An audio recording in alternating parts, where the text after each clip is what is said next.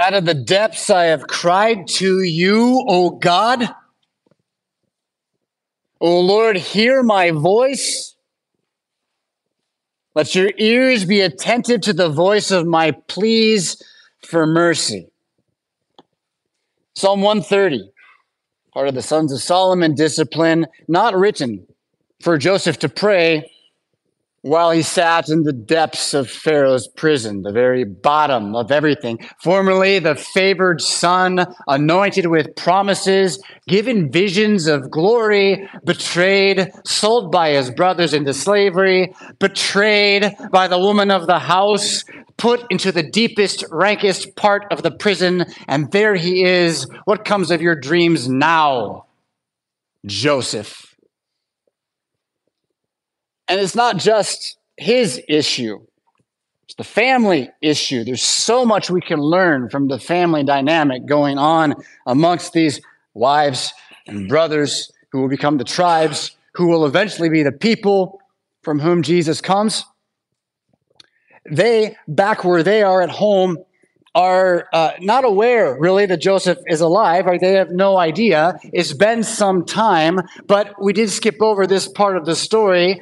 They did come back to camp with the coat of many colors, with the rainbow, drenched in the blood of a sacrificial animal. And while Jacob wailed, knowing certainly his son was dead, do you see the symbol and the picture that started with the rainbow in the sky and went through the sacrifice of Isaac and the replacement of that sacrifice with the ram caught in the thicket, and now here the dreamer, who will be the image of the one ascending to the right hand of God in the book of Genesis, as Pharaoh is God, and Joseph goes to his right hand in this story. This dreamer's cloak of rainbow promise is coated in the blood of sacrifice. It's a story about Jesus. Hope you see that, because Jacob didn't. Jacob didn't. Remember how last week Jacob kept the word, right? Joseph has these dreams. By the way, Dad, you who had a dream about God wrestling with you and stuff like that, who've been given these promises at Bethel, I had a dream, and the dream is you're actually going to submit to me before we die. And all the brothers scoff, and Dad says, that's a stupid thing to say, son, but he keeps the word. He meditates on the word. He contemplates the word. What does it mean? Is Joseph indeed? I mean, that's what he did when he gave him the coat. You're my heir. You're the one through whom the promises to my grandfather Abraham shall come. So you have these dreams like I had them, and everything that came true to them then must come true to you, and now you're dead. Do you still believe the dream or not, Jacob? And the answer is very clearly, oh no. Oh no, he does not believe the dream. Not even a little bit. And, behind this, then, we really see it in the text that we'll look at when the brothers come home and they ask about Benjamin. We're going to come to that in the story here. But just see how Jacob should know better by now, that if his son had a dream and he's the one, then he's going to be the one.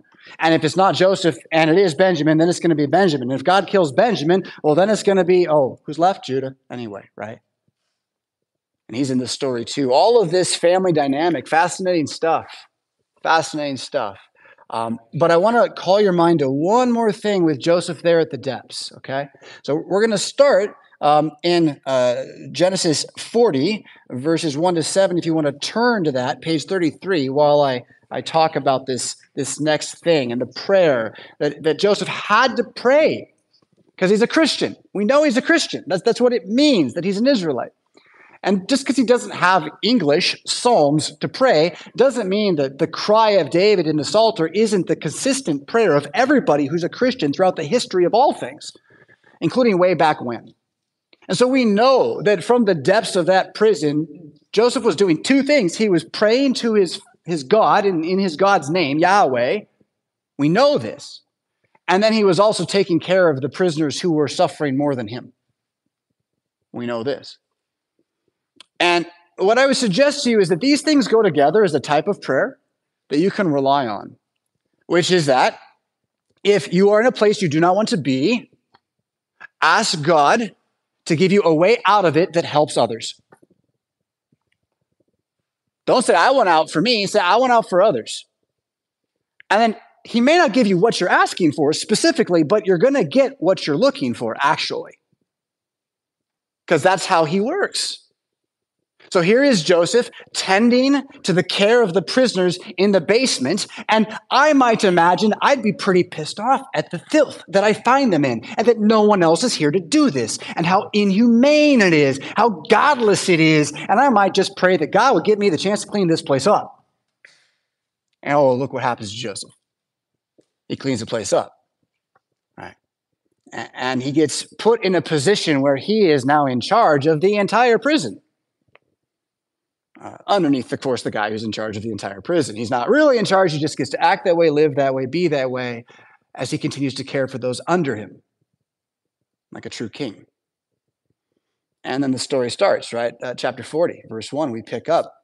Sometime after this, the cupbearer of the king of Egypt, Pharaoh, and his baker committed an offense against their lord, the king of Egypt, and Pharaoh was angry with his two officers, the chief cupbearer and the chief baker, and he put them in custody in the house of the captain of the guard in the prison where Joseph was confined.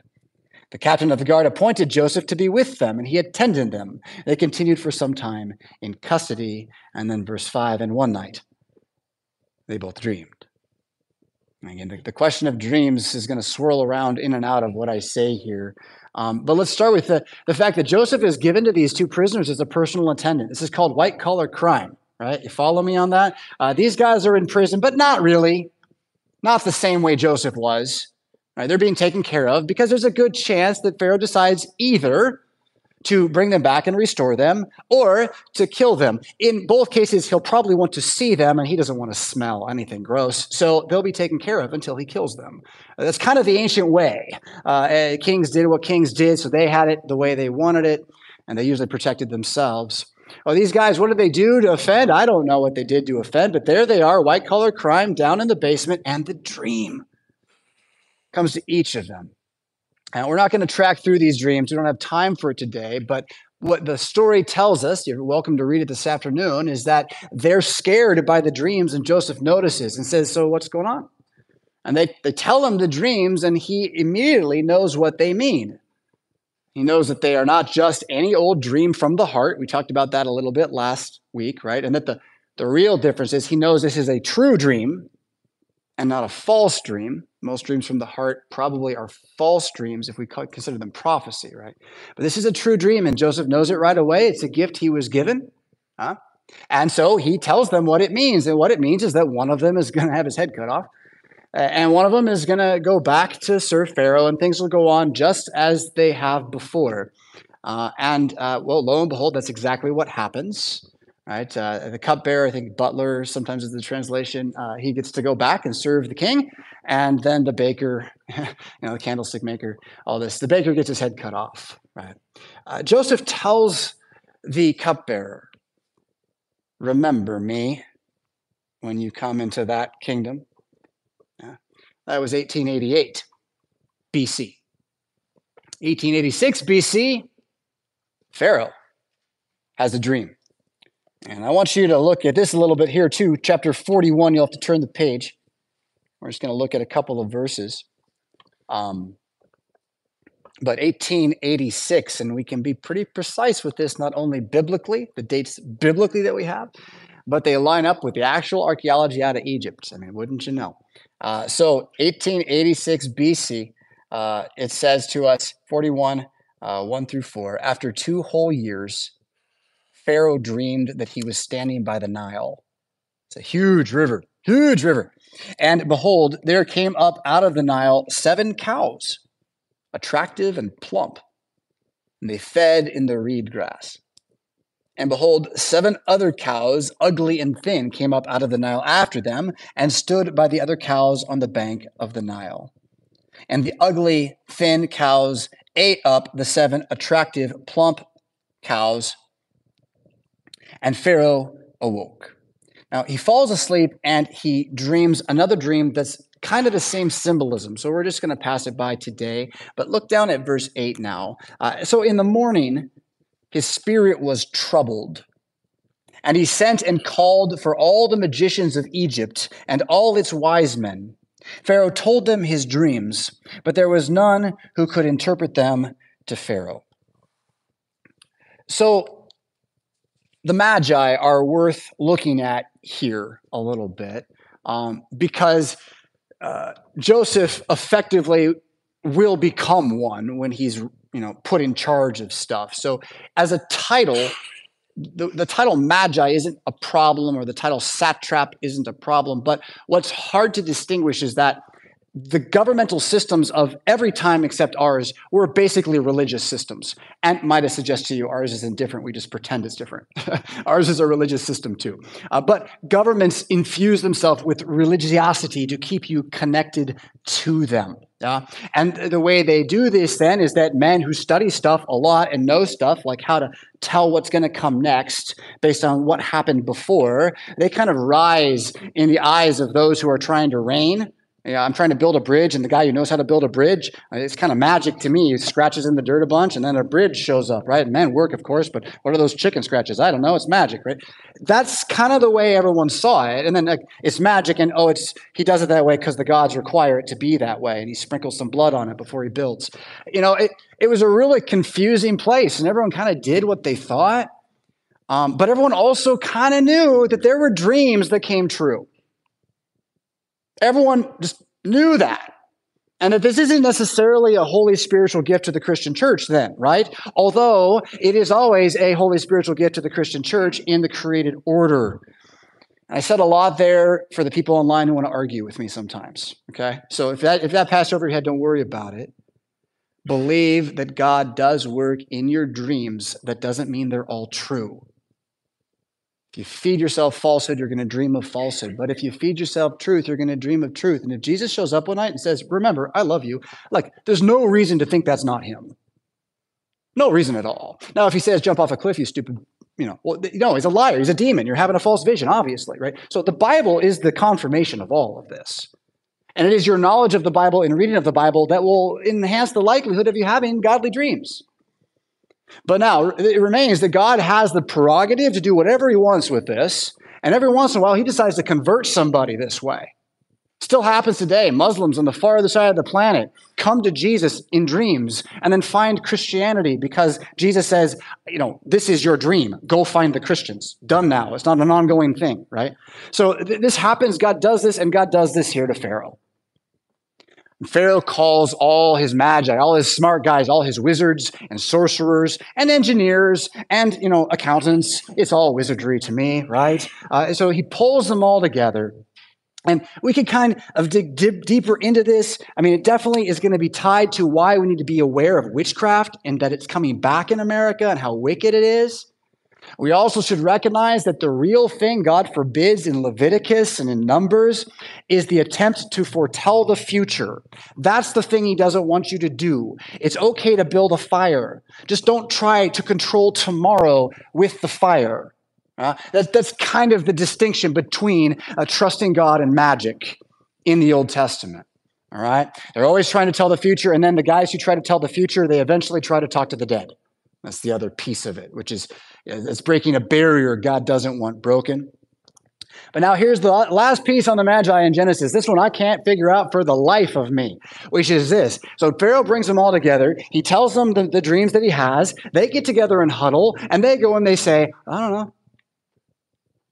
And I tell you, if I'm not a Christian, and I'm reading chicken hearts to tell tomorrow, and Pharaoh tells me some gobbledygook he dreamed about, I'm making something up. I really am. I just don't see how on earth they say, I don't know, but they do.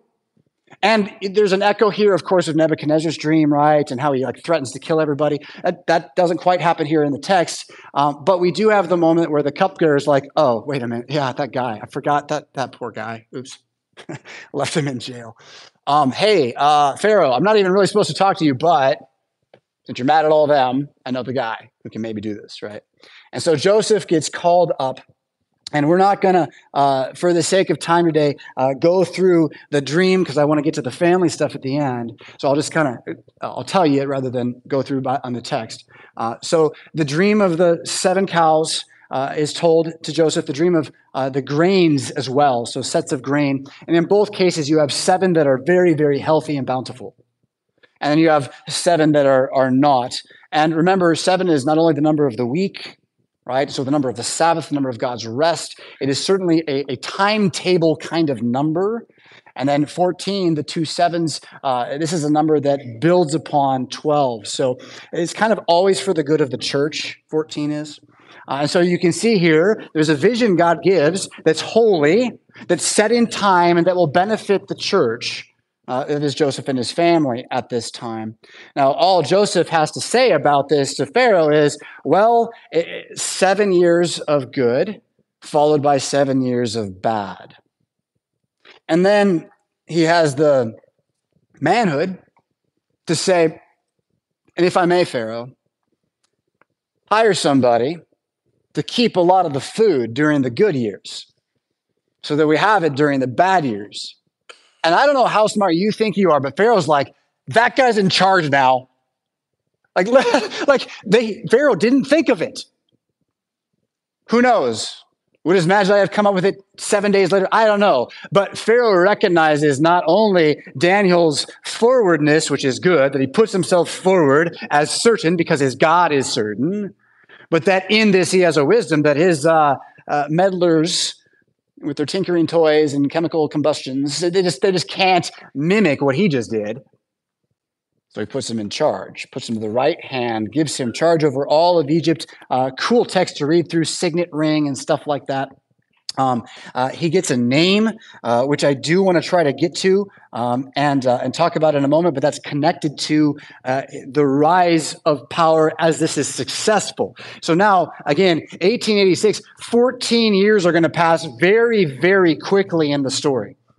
And in this 14 years, Joseph is working every day, practicing what he did in the dungeon basement and for Potiphar's household as a manager, leader, I don't know what modern word you want to use, shepherd. And he shepherds the country through these amazingly good times. And wouldn't you know, I saved this one for right now, Sennacherib III, who's the Pharaoh in 1886 and has the dream, dies in 1878, first year of the famine. Now, this guy's talking to Joseph, right? So let me just suggest you get to ask this guy about stuff in paradise because he believed the dream, he trusted the messenger of God, he put it into practice in his life, and he died without having to see most of the bad stuff. Hallelujah for Sennacherib III. And may indeed his confession be true. I don't know. It doesn't say he testified of Christ, but the echo's there in the book a little bit. And it's beautiful to behold. There's a different Pharaoh on the throne, not as well known. Joseph's rise to power will coincide with the last 80 to 100 years of the Middle Kingdom of Egypt and its collapse.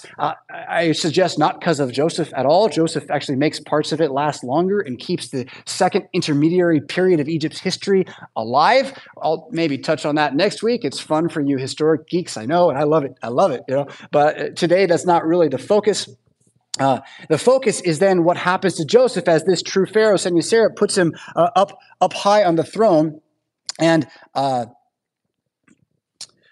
searching now for the part of the text where it mentions Joseph's new name. I didn't narrowly write that note down. So it's going to be, let's see, 46, chapter 41, verse 46, page 35, bottom left column, where it says Joseph was 30 when all this happened to him. He's pretty young guy to run a country. Yeah. He enters the service of Pharaoh as king, goes out from the presence. During the 7 plentiful years, the earth produced abundantly. He gathered the food. Joseph stored up. Verse 50, before the year of famine came, 2 sons were born to Joseph. Asenath, the daughter of Potipharah, priest of On, bore them to him. And this little bit about her name is also quite interesting. That I'm not going to remember if it's her name or her title, but I do have to share with you that I think it's her title, daughter of Potipharah. It's daughter of wisdom. He marries the daughter of wisdom. The priest of On is that something like, the great God. He's just the big God, something like that. So this is all like closer to the flood than to Egyptian mythology, if you can imagine that. And so he bears these boys to him. He calls the name of the first Manasseh, for he says, God made me forget my hardship. And the second name he calls Ephraim, because he says, God made me fruitful. The names Manasseh and Ephraim, forgetful and fruitful. Forgetful and fruitful are his 2 boys that he has. And scholars, theologians, Christians wonder, is it that he's forgotten his home and he now has a new home and he's glad to be there? I don't think that would be wrong to see that. But I also want to ask at one moment, does he remember his dream? Because some of it's come true. But his dad's not shown up yet, nor the other 11 brothers. The one he's most afraid of being dead, of course, being Benjamin, right? What's going on in his head right now? Right? I don't want you to overpsychoanalyze it. I want you to be inspired by it. I'm going to see in your life such things where God is indeed working and the beginnings of prayers are answered, but it's not done yet, and it won't be until the last day. So why worry and why hurry? Take the step, put your hand before you to the task you see, and know that today is enough in Jesus Christ. And can someone shout me an amen so I can go back to the text? Amen. All right. So the names forgetful and fruitful are somehow tied to Joseph's awareness that it's not over yet. So we get to the part where we read about it earlier in chapter 42. Where Joseph confronts his brothers. The way that happens is the famine begins to spread. Late in the years of the famine, they run out of food in Canaan. Jacob says to the brothers, all of you except Benjamin, who now he was 2. He's now more like 19, right? Everyone else go down, get some grain. Benjamin, stay home because I can't bear losing you. Right, remember, Jacob's just not living in hope anymore. He really is living in the despair and anxiety of trying to keep his son alive. Which, that'll drive you mad, I think, trying to keep anybody alive forever. It will drive you mad eventually. Right? And that's what he's doing. He sends the boys down. They come in to see Joseph, and we have that part that we heard read, you are spies. Well, put yourself here again in Joseph's position. Does he remember his dream? And there he is in, year 4? And while the whole world's in famine, Joseph's eating steak every night because, man, he's selling grain like nobody's business. I mean, he buys Egypt by the end of this thing. Everybody, they just give it all to him, right, so that he will feed them. So he's doing great. Imagine managers going here and there, clay tablets, this and that. It's the whole industry of grain proportions, and people are coming from far away to get their food. But he's there overseeing it. He's walking by, and he sees in the front line these 10 scrubs. And there's a little bit of anger, probably the first thing he feels, I'd imagine. Maybe some fear. He remembers being beat up a little, and they're the same people. Brings them to personal conference. You are spies. What's going on? I'll tell you, I think he's just testing them. He wants to know if his brother's still alive. Because he knows what they did to him. No? And where's Dad, by the way? You guys that greedy? I know one of you wanted his wife. Right? So he's like, who are these guys? And should I even feed them at all?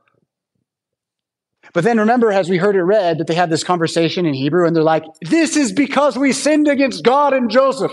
And he's like, oh, I did learn something. And so then he gives the other test, go get your brother Benjamin, right? Bring him back to me, that I may know you tell the truth. And he really means that from the deepest bowels of his heart, I think. There ain't some ploy at all. He actually just wants to know if they're honest men. And if Benjamin's alive, then he'll trust them again. So that's the bit of text I want to finish here with this morning from the depths to the depths, the end of chapter 42, as they come back to Jacob and are confronted by him. Starting at verse 35, I think, is where we're gonna pick up. And they emptied their sacks. Behold, every man's bundle of money was in his sack. So it's a little trick Joseph plays on them.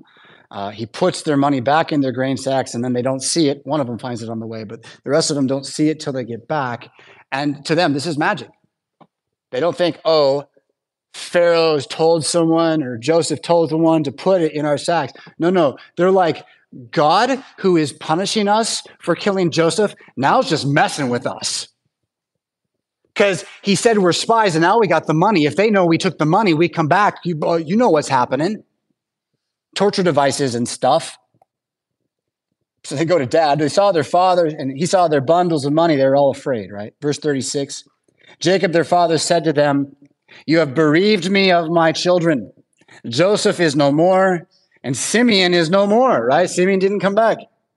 He's in jail, deep in the bowels where Joseph was, bound in chains and manacles. I mean, did Joseph care for him nicely? I'm sure he did not get the white collar suite. What did he get? I don't know. The worst of the worst? How did he treat Joseph as a brother when they were growing up? Family dynamics again. A lot of wisdom in this stuff. And so now you'll take Benjamin too. So Jacob's lack of faith in the promises that he has received is becoming more and more evident as he idolizes Benjamin directly. All this has come against me, he says. Why doesn't he cry out to God? Where's the prayer? Out of the depths I cry out to you, Yahweh. Where is it? So the stories of the patriarchs, Abraham, Isaac, Jacob, Joseph, David, and onward, they're not there because these men never waffled at all, or because they had no trial, or because in their family everything just went smoothly like robots all the time. There are fathers in the faith because they suffered the way we do. They were tempted the way we are, and they believed in the name we believe in, who acts for them. We see it in them now. We believe it shall be here for us. Jacob doesn't think that at this moment in the story, right?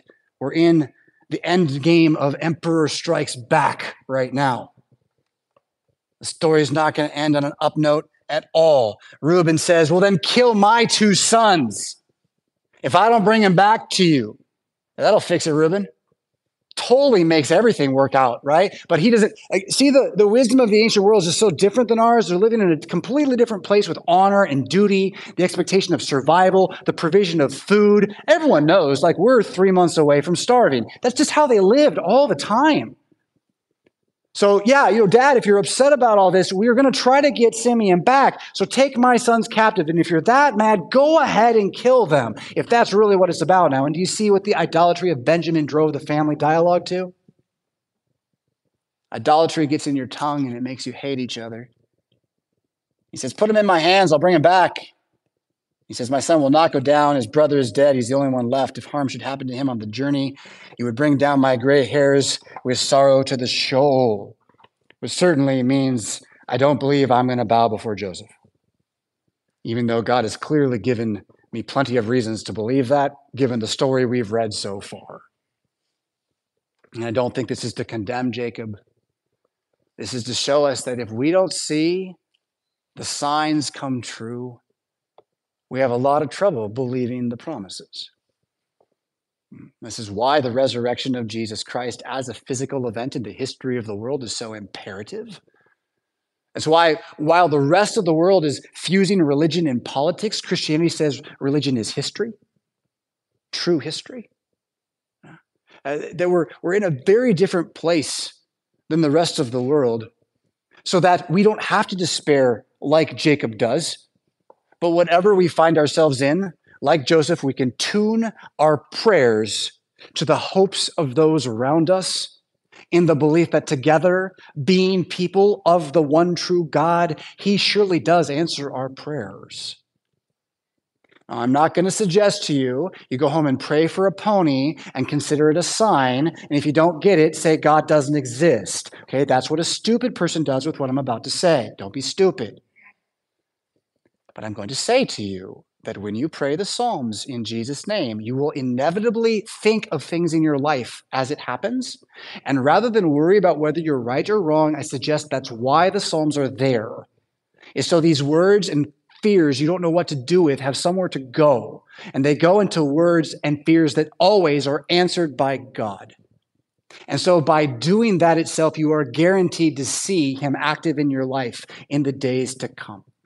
The more the word of God is upon your lips, the more it's going to be in the ears of those around you, the more it's going to come back to you. And it doesn't disappoint, it doesn't condemn, it doesn't shame, it forgives, it loves, it uplifts, and it prophesies a hopeful future. So as we leave Jacob, where many of us find ourselves from day to day or week to week or month to month, where we forget, let's us now feast on that testimony that says that God does not forget, that he remembers you. In the name of Jesus, amen.